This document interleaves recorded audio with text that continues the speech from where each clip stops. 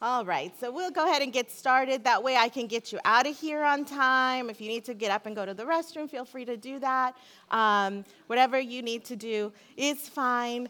Sometimes I talk too much, sometimes I talk too little. I always say, like, I can give you a paragraph, what I can say in 10 pages. So we'll just see what happens. We're just going to roll with it today and see what happens. So I wanted to introduce myself a little bit. I didn't think to bring pictures of my family. Like last night, I was like, oh, that would have been a good idea.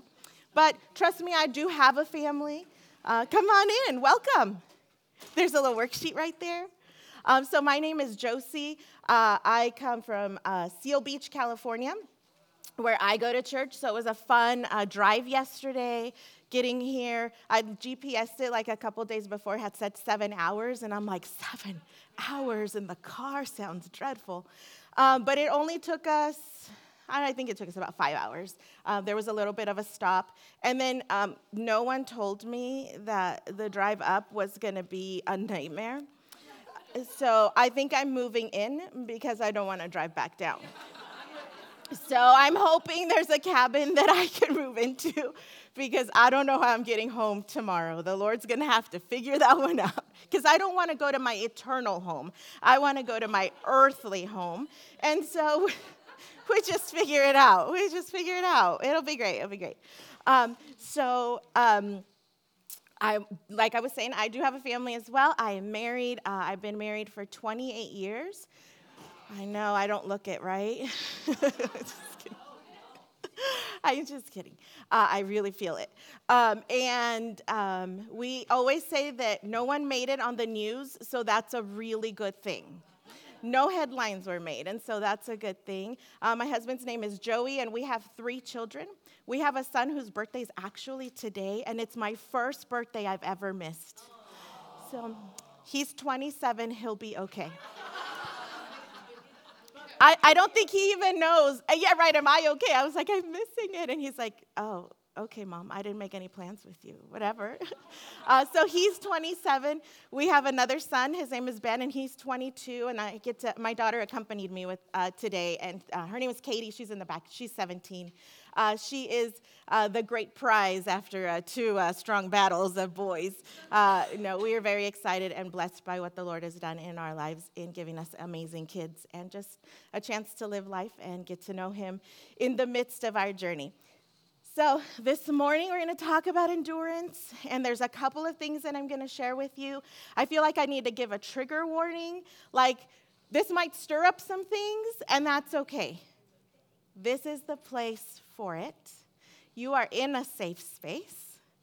And I'm not here to fix your problem, but I am here to point you to the one who can. And that's Jesus. And He is with us, and we are going to talk a little bit about Him, and hopefully this will give you some time to really marinate in what He is doing in your life. And I'm going to share with you my story.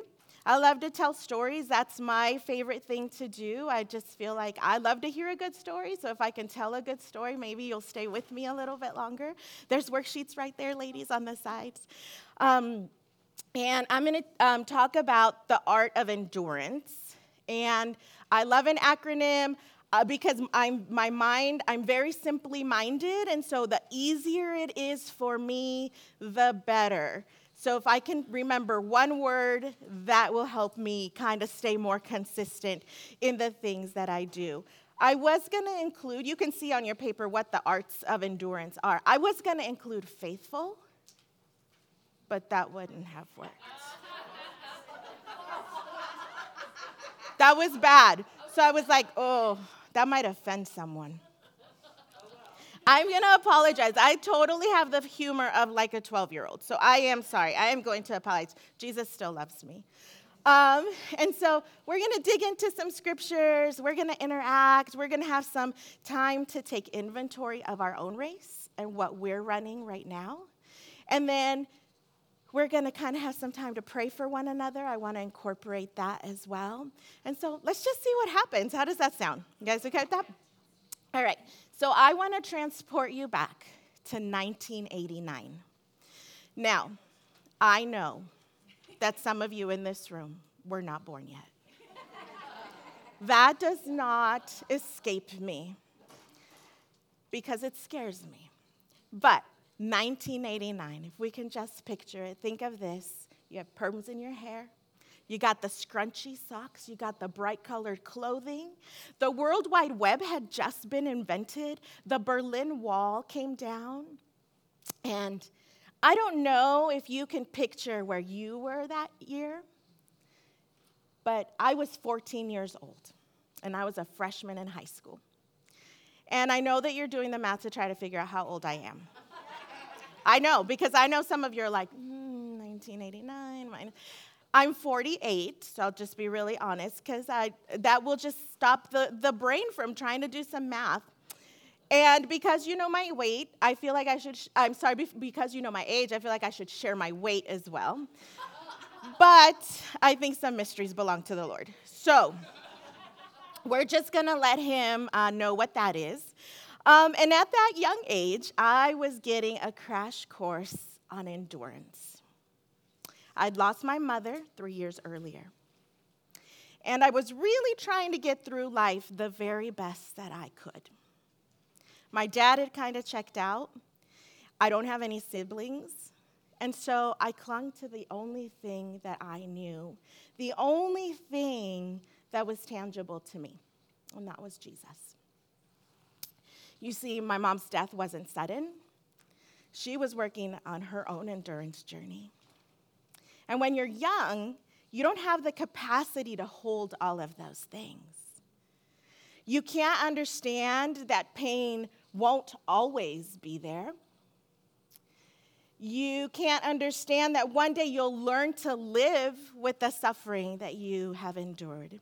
The only thing that at 11 years old I understood was fear.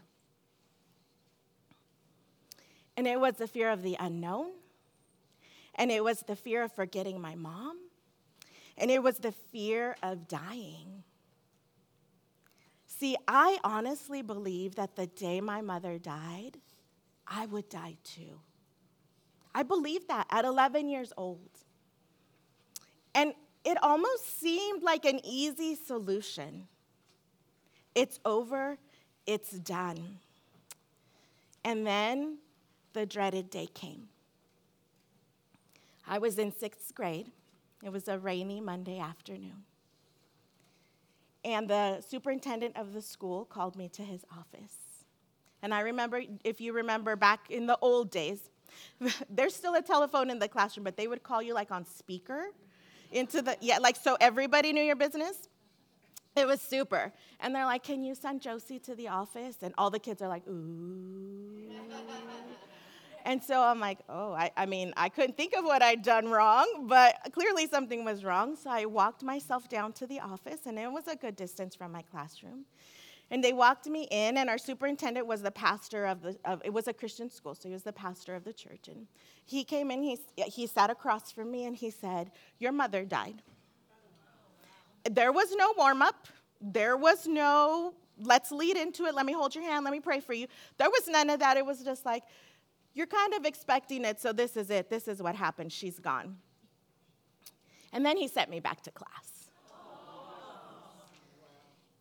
And I remember that walk so vividly. It's been 37 years, guys, but there's certain things that just kind of imprint us.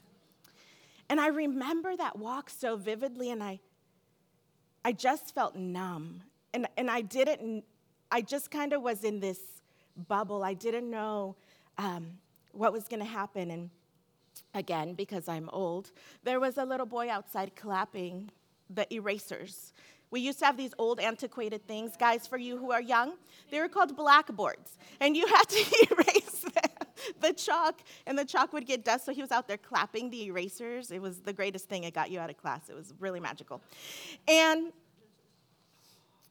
he was like, hey, are you in trouble? I'm like, no, my mom died. And I kept walking, just like nothing had happened. And you know what? Something miraculous happened that day. I wasn't in trouble. My life hadn't ended like I thought it would. And even though I didn't know it yet, I'd been placed on the racetrack, and the starter gun had gone off. And I was 11. And maybe that's your story. I don't know what your story is, but you're on the racetrack. And maybe this race is your 5th race. And maybe it's your 400th race. But you're on the racetrack because we are all there. And running is a really isolating sport. Now, I know that I look like I run, but I don't run. I mean, like, I run my mouth. That is the kind of running that I do. I do not run. And so I really had to ask people, like, tell me about running. Like, tell me what that's like. Because some people, like, do it for fun. I don't know why. If that's you, you're amazing. Kudos. If you run for fun, hey, I love it. So my husband was a short distance runner. So I was, like, picking his brain about things. And when you run short distance, they run their races alone. They know their pacing, they know their timing, they just got to hit their mark. They have a 100-yard dash, they got to get there, and that's it. And they're very quick and they're very fast. Long-distance runners run in a pack. And they do that because they need each other for pacing. So if you ever see a long-distance running team, they're out like they're running together in a pack, and someone is always at the front, and they are removing the wind resistance. I was going to say that they're breaking the wind, but that didn't work either. Got to stay away from those words. But they are removing the wind resistance. And see, ladies, you're not running alone. You're running in a pack. Look around you. Look around you. Look who you came with. Who sits at your side? Who cries with you? Who prays for you? You're in a pack. And you know who is blocking and removing the wind resistance for us? Jesus. The greatest of the greatest runners of all time. His life was a race. And he came to this earth to experience all the things that you and I experience. And the Bible tells us that we have someone who can sympathize with us. Why does he sympathize? Because he knows. He understands. And Jesus is like, trust me. Let me break the wind resistance for you. Let me clear the path. Just don't stop running. That fateful day in 1986 left me separated from my earthly pack. But I was not separated from my heavenly pack. At 11, I learned that God is really, really near to the brokenhearted.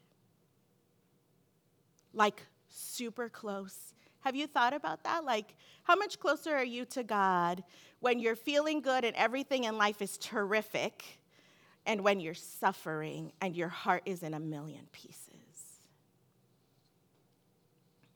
God is available, and he is present, and in an innocent and really childlike way, God became my lifeline. And at that age, I didn't understand theology. I didn't know any of that. I knew there was a Bible. I knew there was a God. I knew there was a Trinity. Like, I knew bits and pieces of who God was. So I didn't understand how to dig into my Bible and pull out all these golden treasures of knowledge. And you know what? Some of us never even get to that point. But we know that God is still good. We know that his word is true. And we can find people who speak into those things. I understood enough to place my trust in Philippians 1:6. But he who began a good work in you, in me, would be faithful to complete it. God doesn't know how to not be faithful.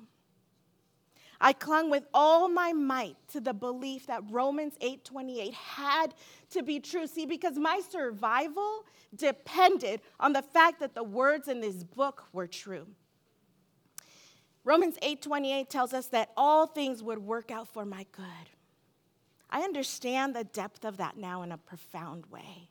You see, I couldn't be here today to tell my story if that wasn't my story. I couldn't speak to lots of kids who've lost their parent and be like, hey, I've been there.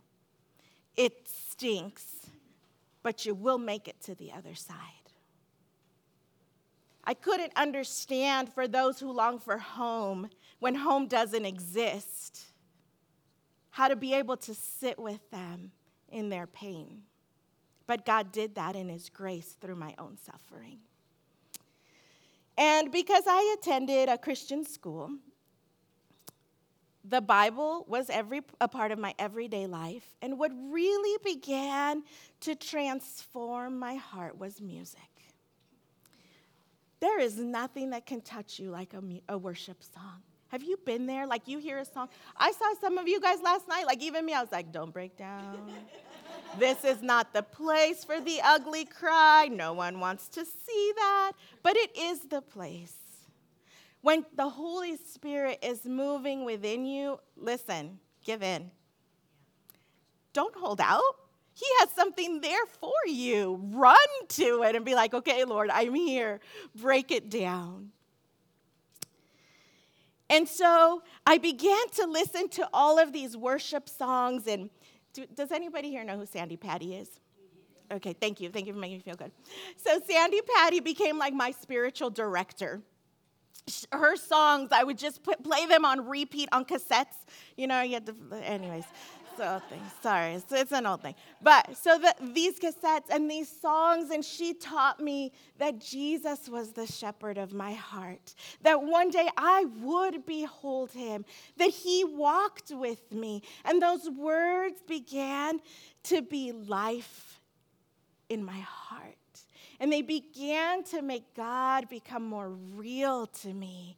And they ministered to me in a way that I couldn't find for myself. So there was one song, someone had given me a cassette, and it was called Dare to Run.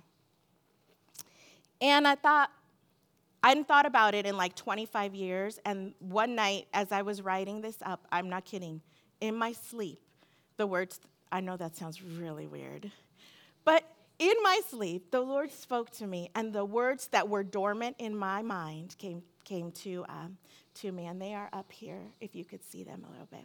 And these are the words to that song. It says, dare to run with our eyes fixed on Jesus, following the footsteps of the one who's gone before us. Dare to run in the power of his Spirit, called to be victors in a race already won. Dare to run. First of all, do any of you know that song? Okay. I can't find a single person who knows that song, so I don't know. No, you don't want that. She said I have to sing it. You don't want to hear that. But dare to run.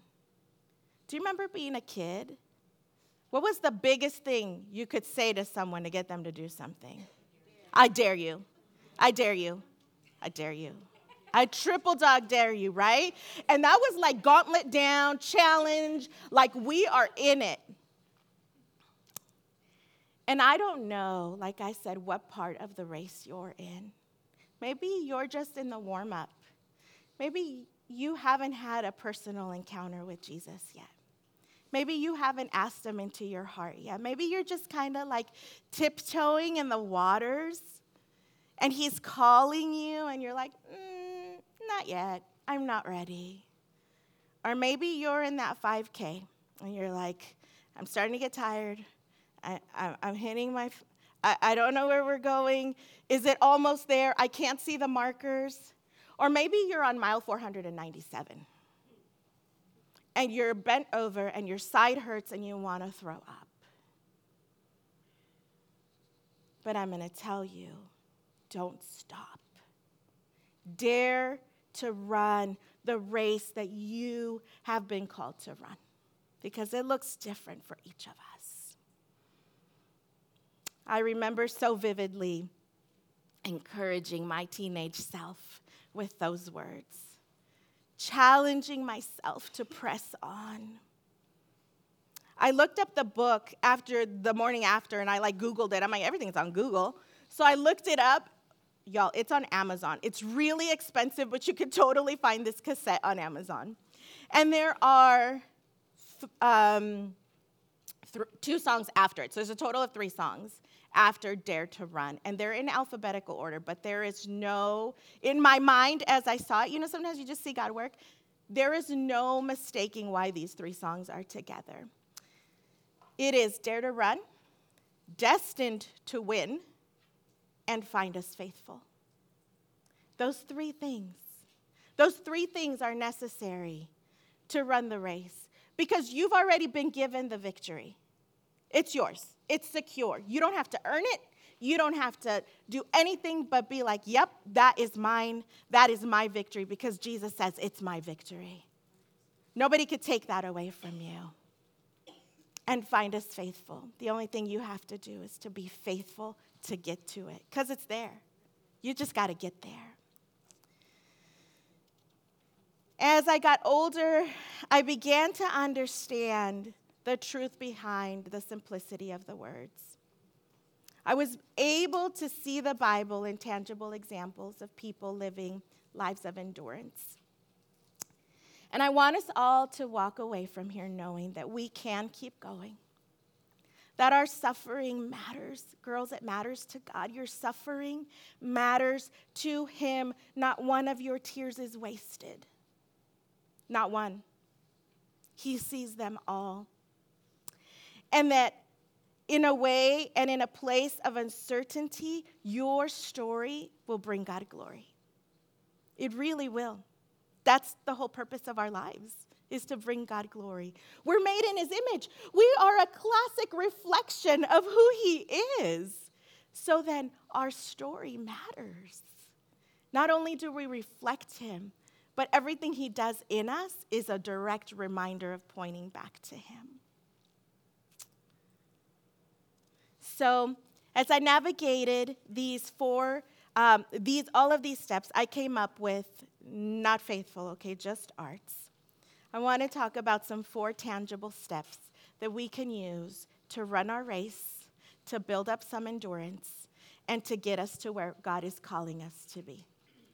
So, the first one is approach. And you have, if you don't have a worksheet, there's some on the table over here. I left some blank spaces so you can use them for your notes. And then on the right side of that, I left some questions for you. So you can meditate on those after you leave, maybe today during free time, maybe tonight, maybe when you get back home. But I'd love to invite you to meditate on some of those things. So, approach. Approaching requires admitting that we have a need for Him. See, I can't approach Jesus without saying, Jesus, I need you. It demands that we set our pride aside and embrace our neediness. Have you ever been called needy? How does that feel? That doesn't have a very positive connotation, does it? But you know what? We're needy. We need Jesus. I'll be the first one to be like, God, I don't have nothing. I need you. You better figure it out. Right quick and in a hurry, because I need you. I'm drowning here. And Jesus is calling us to come to Him. And I would say, run to Him. Don't be like, okay, Lord, here we go. No, cling arms around the legs. If you have little ones, when they need you, they're clinging to your leg and you're dragging them on the side. And that's what we need to do to Jesus. He's up for it. He's there for it all. Even though He knows all of the things in our hearts, there's this beautiful approach of He wants to hear you say it. Because when you say it, you admit that something's going on. There's teachers in here, and you ask a child to repeat back to you, what did I say? Why? Because it knows that they heard you, right? You know that they heard you. In the story, I have some scripture up on the behind me on the screen. And I'm not going to go through it all because it would take up a lot of time. But I love the story of the 2 women that are up there. The woman with the flow of blood and Mary Magdalene. And they both approached Jesus in 2 different ways. But they approached Him. in a historical time where women had very little value, in a time when they didn't approach men in that way, much less a rabbi. The woman with the flow of blood, the Bible story tells us that she had tried everything. Everything. Have you tried everything? Have you tried everything else and then you're like, well, Jesus, like, here we are, you're the last straw. And that's okay. That is really, it is okay. Because he's like, good, now I have your attention. Because you know that none of that works. I don't recommend it. Like, take him first. If you haven't tried anything yet, start with Jesus. He won't disappoint you. But she approaches him having tried everything. And she's like, if I can just touch the hem of his coat. Think about the boldness. Her situation caused her to be unclean. Okay? That uncleanness didn't allow for her to worship God in the temple. It didn't allow her to be around other people because by virtue of her uncleanness, they would now be unclean too. So it kept her out of the marketplace. It kept her out of community. It kept her isolated and alone. And there is no other place that Satan wants you than to be isolated and alone and cut off from your people and cut off from the Lord. Her boldness in touching Jesus would make him unclean. Did you ever think about that? It would make him unclean. But it wouldn't. But it wouldn't. And she touches the hem of his robe. And he stops. And here he is, the all-knowing God who touched me. Can you imagine? I would have been mortified. I would have been like, I have no idea. But I feel real good right now, and I'm going home. I'm leaving. I have no idea. But she was like, I did. And immediately she could feel that she was healed. But it took her approaching him. It took her abandoning everything everyone had ever told her. You're unclean, you're not good enough, you're out of community, you're isolated, you're lonely. She's like, I don't care. I need him. I need him for my survival. Maybe that's where you're at today. Mary Magdalene's story is very similar. She didn't have the best reputation. Her race was pretty heinous.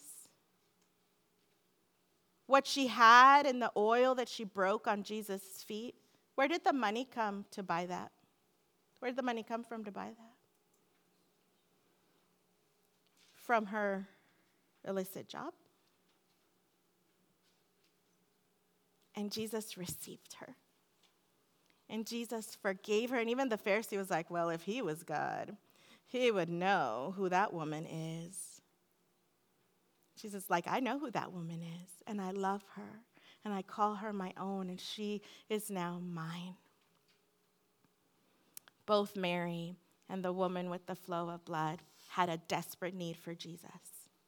And they were willing to approach him in whatever circumstances, with how much or how little they had.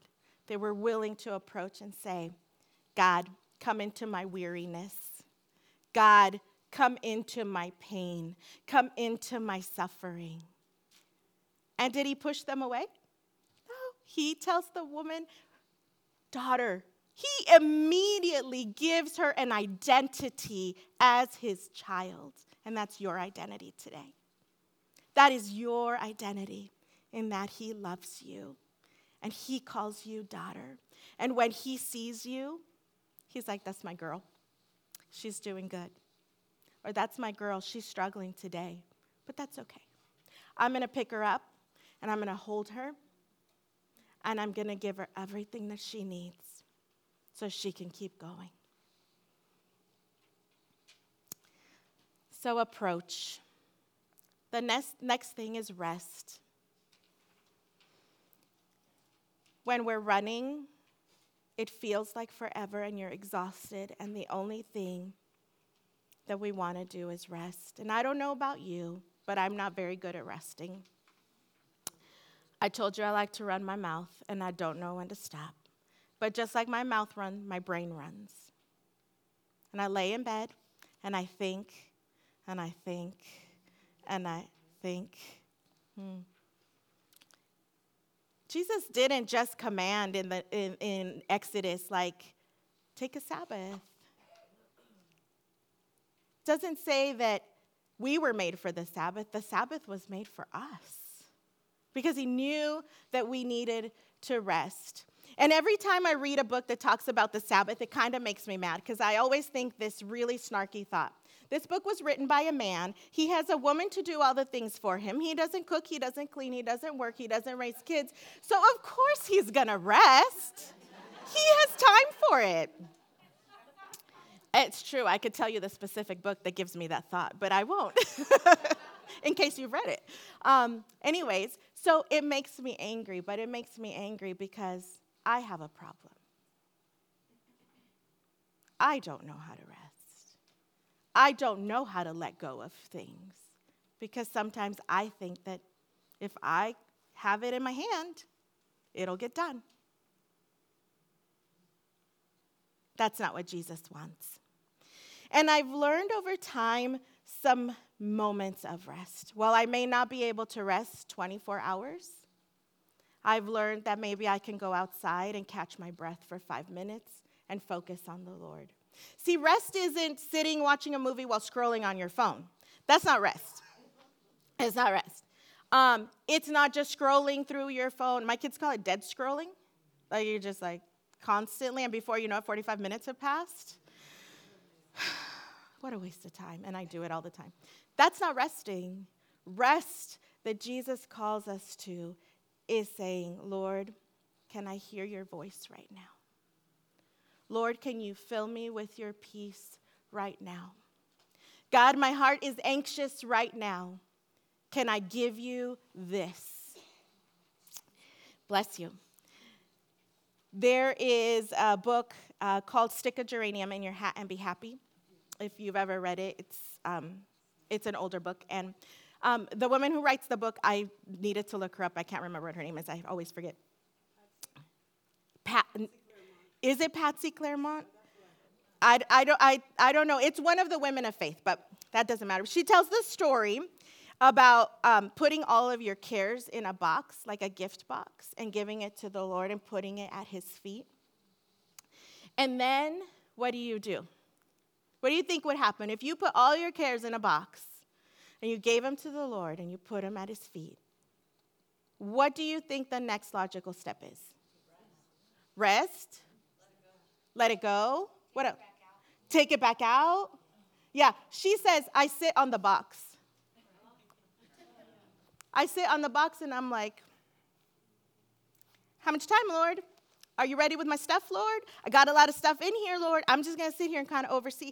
That's not rest. That's not giving him all the things.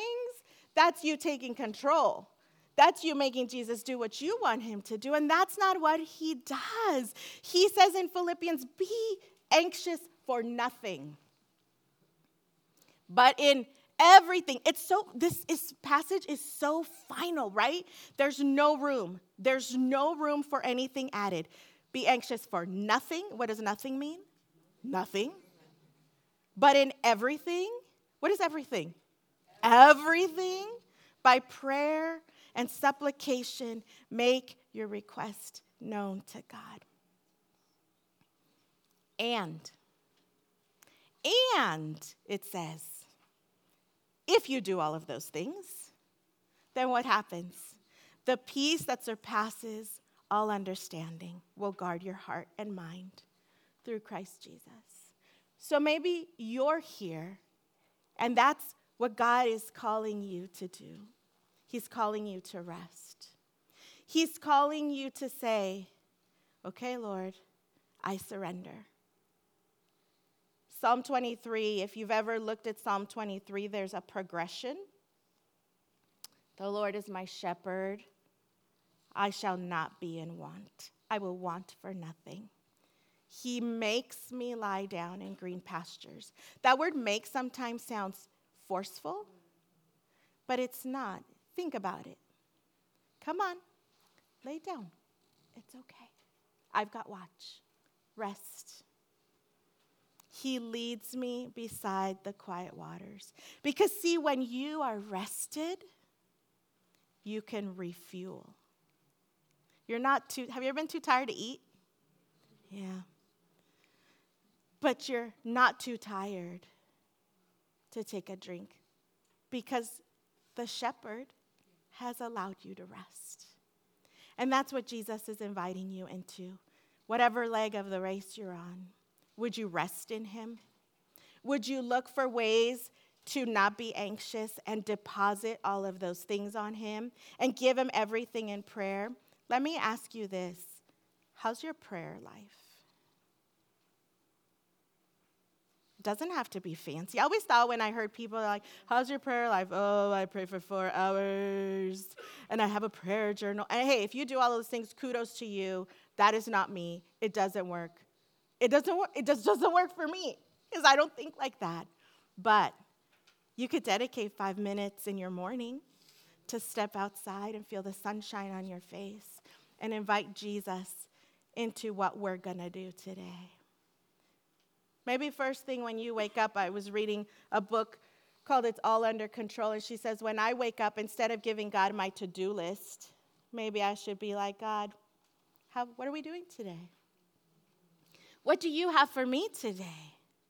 What divine appointments have you curated that I need to be at? This awareness of him in our everyday brings rest. The next thing is trust. Jesus calls us to trust him. We can totally, definitely, most ultimately trust his promises. Can you think of a time when God has failed you? And I'm not talking about when he did something that you didn't want him to do. You see, God allowing my mom to die wasn't God failing me. It was God calling me. Him not healing her wasn't a failure to her because he did heal her in heaven.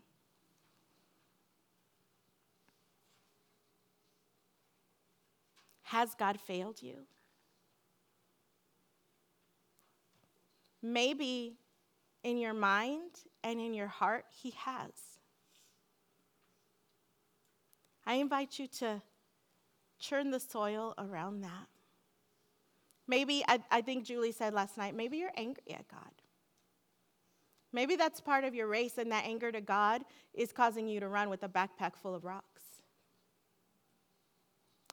And that's something that would be good to investigate and good to remove. Think about telling God, like, hey, I'm really upset. He already knows, one. Remember, he wants us to say it verbally out loud. I'm really upset with you. Will you help me understand? And if you don't help me understand, will you help me be at peace? Will you help me want you more than what I want? Bless you. Will you help me want your will and not my own? Trust. Our world has a really good way of bringing us down, right? Like, look, we turn on the news. It's glorious here. There's no Wi-Fi. And so, like, you're super disconnected from the real world. I mean, who knows? This could be it. This could be all that's left. I'm just kidding. It's probably not. I don't know. I don't have Wi-Fi. But the world has a way to bring us down and to point out all our negative things and to tell us all the things that we're doing wrong and to make us compete with one another and to make us look like we're losing the race and they're somehow winning the race and they don't even know Jesus. And why am I suffering? You don't even know Jesus. That's why I look so much better. No, that's a lie from the enemy. Even though we live in a broken world, the race is ours. Remember I told you the race has already been won? It has been won. Jesus tells us, I have overcome the world. Don't worry about it. I've already claimed the victory. We just had Easter Sunday. Is he in that grave? No. He has secured the victory for us. I love the book of Isaiah. And even though that book is written to the Israelites, there are some great truths and goodness about who God is in that book. And in Isaiah 41, he says, fear not, for I am with you. Don't be dismayed. I'm your God. They talked about the Baals yesterday and about the false gods and how they were prone to worship them. He's like, no. I'm your God. I will strengthen you. Yes, I will help you. I will uphold you with my righteous right hand. Did you know that if you fall, when you're running in a race and you fall, that no one can come and pick you up? Sideline people cannot come and pick you up. They cannot enter the race. Who do you think can pick you up? Another racer. Another runner can pick you up. Another runner can get help for you. And then, of course, like EMTs can come and get you and all of that. But if it gets to that point, for me, it would get to that point. But only another runner can pick you up. So when Jesus says, I will uphold you with my right hand, he's running with you, girls. He's running with us. He's like, go ahead. If you fall, I've got you. I will pick you up. I will run for both of us. I will keep you on pace. He upholds us with his right hand. Isaiah 40:28 says, have you not known? Don't you know? Didn't you hear? The everlasting God, the Lord, the creator of the ends of the earth. He doesn't faint. He doesn't get weary. His side doesn't hurt. He doesn't get winded. He gives power. He gives power to the weak. And to those who have no might, he increases strength. Think about an area of your life where you feel like you have no power, where you have no might. The Lord is like, it's okay, baby girl, because I'm going to increase your strength. Would you trust me? Would you come to me? Will you rest in me? I want to renew you. Would you allow me? Jesus is such a gentleman, isn't he? He's not like, listen, Susan, we're doing this. That's not Jesus. Jesus is like, would you? Can you? Will you? I'm here. Will you? And for those of you who are in the room who lead other people, look at verse 11. And I'm in 1 Peter 4, verse 11. It says, if anyone ministers, let him or her do it as with the ability which God supplies, that in all things God may be glorified through Jesus. I don't know who you serve, and I don't know why I included that verse, because someone in here might need to hear that. That was super last minute addition. But don't serve in your own strength. It will only get you so far. Serve in God's strength. Let him speak through you. Don't you speak for him. I always say God doesn't need a PR person. He doesn't. He's good. He needs to just live your life reflecting him. Just speak his truth. He'll take care of the rest. You're not in charge of changing hearts. He is. But we can lead the way, right? Do it in the ability which God supplies. So we have approach, we have rest, we have trust. And to me, this is the most important one, and that is the one of surrender. I think that of all the things that I mentioned, surrender is the hardest. We surrender our lives to Christ when we invite him into our hearts, and yet we like to take back control. You see, we can't approach, we can't rest, we can't trust our Savior fully until we're surrendered. We have to surrender our minds. We have to surrender our schedules. And we have to surrender our wills. Have any of you heard the song In Christ Alone? Yeah. It says, what heights of love, what depth of peace, when fears are stilled and striving ceases. Strivings cease. Are you striving? See, much of our weariness comes from fear and striving. We want more, so we work more. We fear the unknown, so we worry more. Well, if I can control this. What did she say yesterday when she was talking? I was like, ooh, I'm going to talk about that a little bit tomorrow.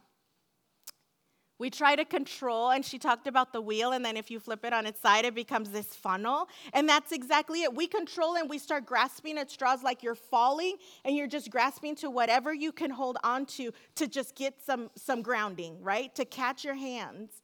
And that's what we do when we're afraid and when we're stressed, and we're like, God, I don't know what's going on, but I can control onto this, and so I'm going to latch onto this. And sometimes we latch onto the weirdest, oddest things, but they make us feel safe. And we all want to feel safe. And there's no safety in knowing what's coming down the line and not knowing. There's no safety in going, I don't know what's going to happen with this diagnosis. But there is safety if you give it to God. Because while you might still be worried, that's the truth. I'm not going to stand here and say yep, I never worry. Geez, I wear it like a jacket. You'll still worry. But it can be a holy worry. God, I'm concerned. Would you help my concern? God, I'm worried. Would you give me peace? Remind me that you've got it all in control. We want to meld sometimes every possible situation. But Jesus is calling us to give him all the worry. He wants all of our best laid plans. He wants your goals. He wants your dreams. He wants those really full plates that you carry. And he invites us to approach him and trust him. And because of that trust, we can find rest, true rest for our minds and our hearts. And we can have this chorus repeat in our mind, my comforter. My all in all. Here in the love of Christ, I stand. Not here in the love of Christ, I'm defeated. Not here in the love of Christ, I'm wounded and my side is hurts really bad with a cramp. No, here in the love of Christ, I stand. I stand firm, knowing that Jesus is holding me up. I want to review these last two slides really quickly.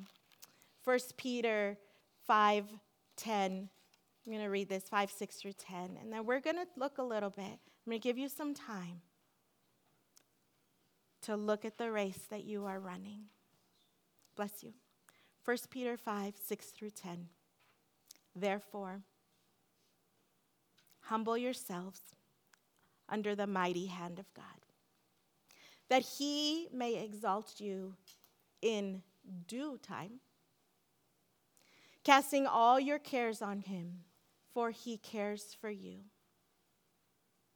Be sober, be vigilant, because your adversary, the devil, walks about like a roaring lion, seeking whom he may devour. Resist him, steadfast in the faith, knowing that the same sufferings are experienced by your brotherhood and sisterhood in the world. You see, surrender takes a few things. It takes humility. You have to admit there's a problem. And maybe not even admitting there's a problem. Just admit that you need help. We all need help. We all need Jesus. We have to turn it over and give it to him. I don't know if you've ever heard the story about the little girl and the pearls. And she saved all her nickels and dimes and she went to the dollar store and she bought a really pretty pearl necklace. And of course it was fake. It was from the dollar store. And she wore it every single day. And her daddy loved her so much that he thought, you know what? I'm going to buy her a real pearl necklace. And so he went to the store after a few months of her wearing it every day. And he bought her a pearl necklace, real, honest-to-goodness pearls. And he went to her one day right before bedtime, and he's like, baby, I want you to give me your pearls. Will you give them to me? No. These are my pearls. I bought them. I went to the store, Daddy, and I saved, and I bought them, and they're mine. And he's like, but I have a gift that I will give you for the pearls. No, Daddy, you can't have my pearls. These are mine. See, they fit really good on me. And behind his back, Dad is holding a real strand of pearls that she can't see. But if she trusted him enough, she would get something so much better in return. But she clung to her pearls like they were the queen's jewels. Yet her dad was saying, I've got the real thing here. It's good. And I wonder what pearls we're holding on to in our lives that we're like, nope, I've earned these. These are mine. I fought for these. You can't have this, Lord. This is my kid. This is my husband. This is my sister. These are my people, and you can't have them because I don't know what you're going to do with them.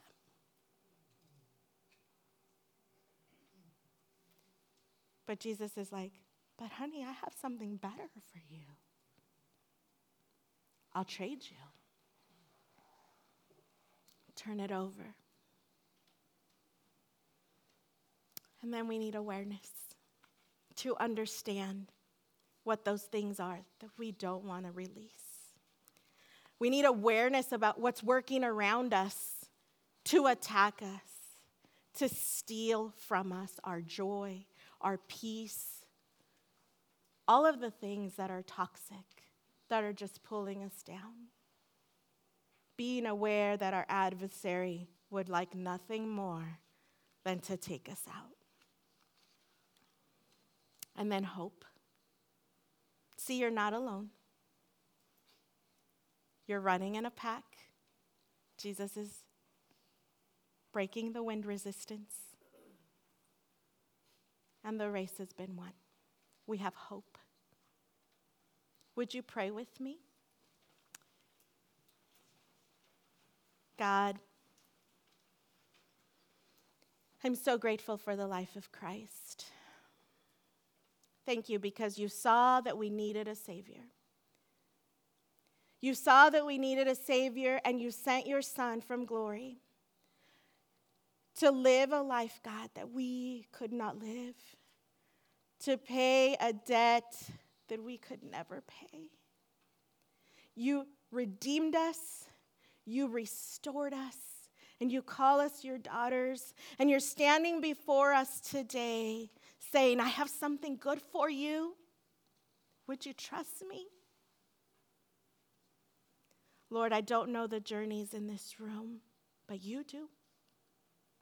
I don't know who you're calling to what, but you do. God, would you make it very clear today and this weekend? Would they have a divine encounter with you? Would we meet you here in this place where your Spirit floods our whole area, Lord? Would the Holy Spirit move within us? Would we learn to approach you? Would we learn to rest in you? Would we learn to trust you with that which we cannot do? And would we surrender? We love you, Lord Jesus. Amen.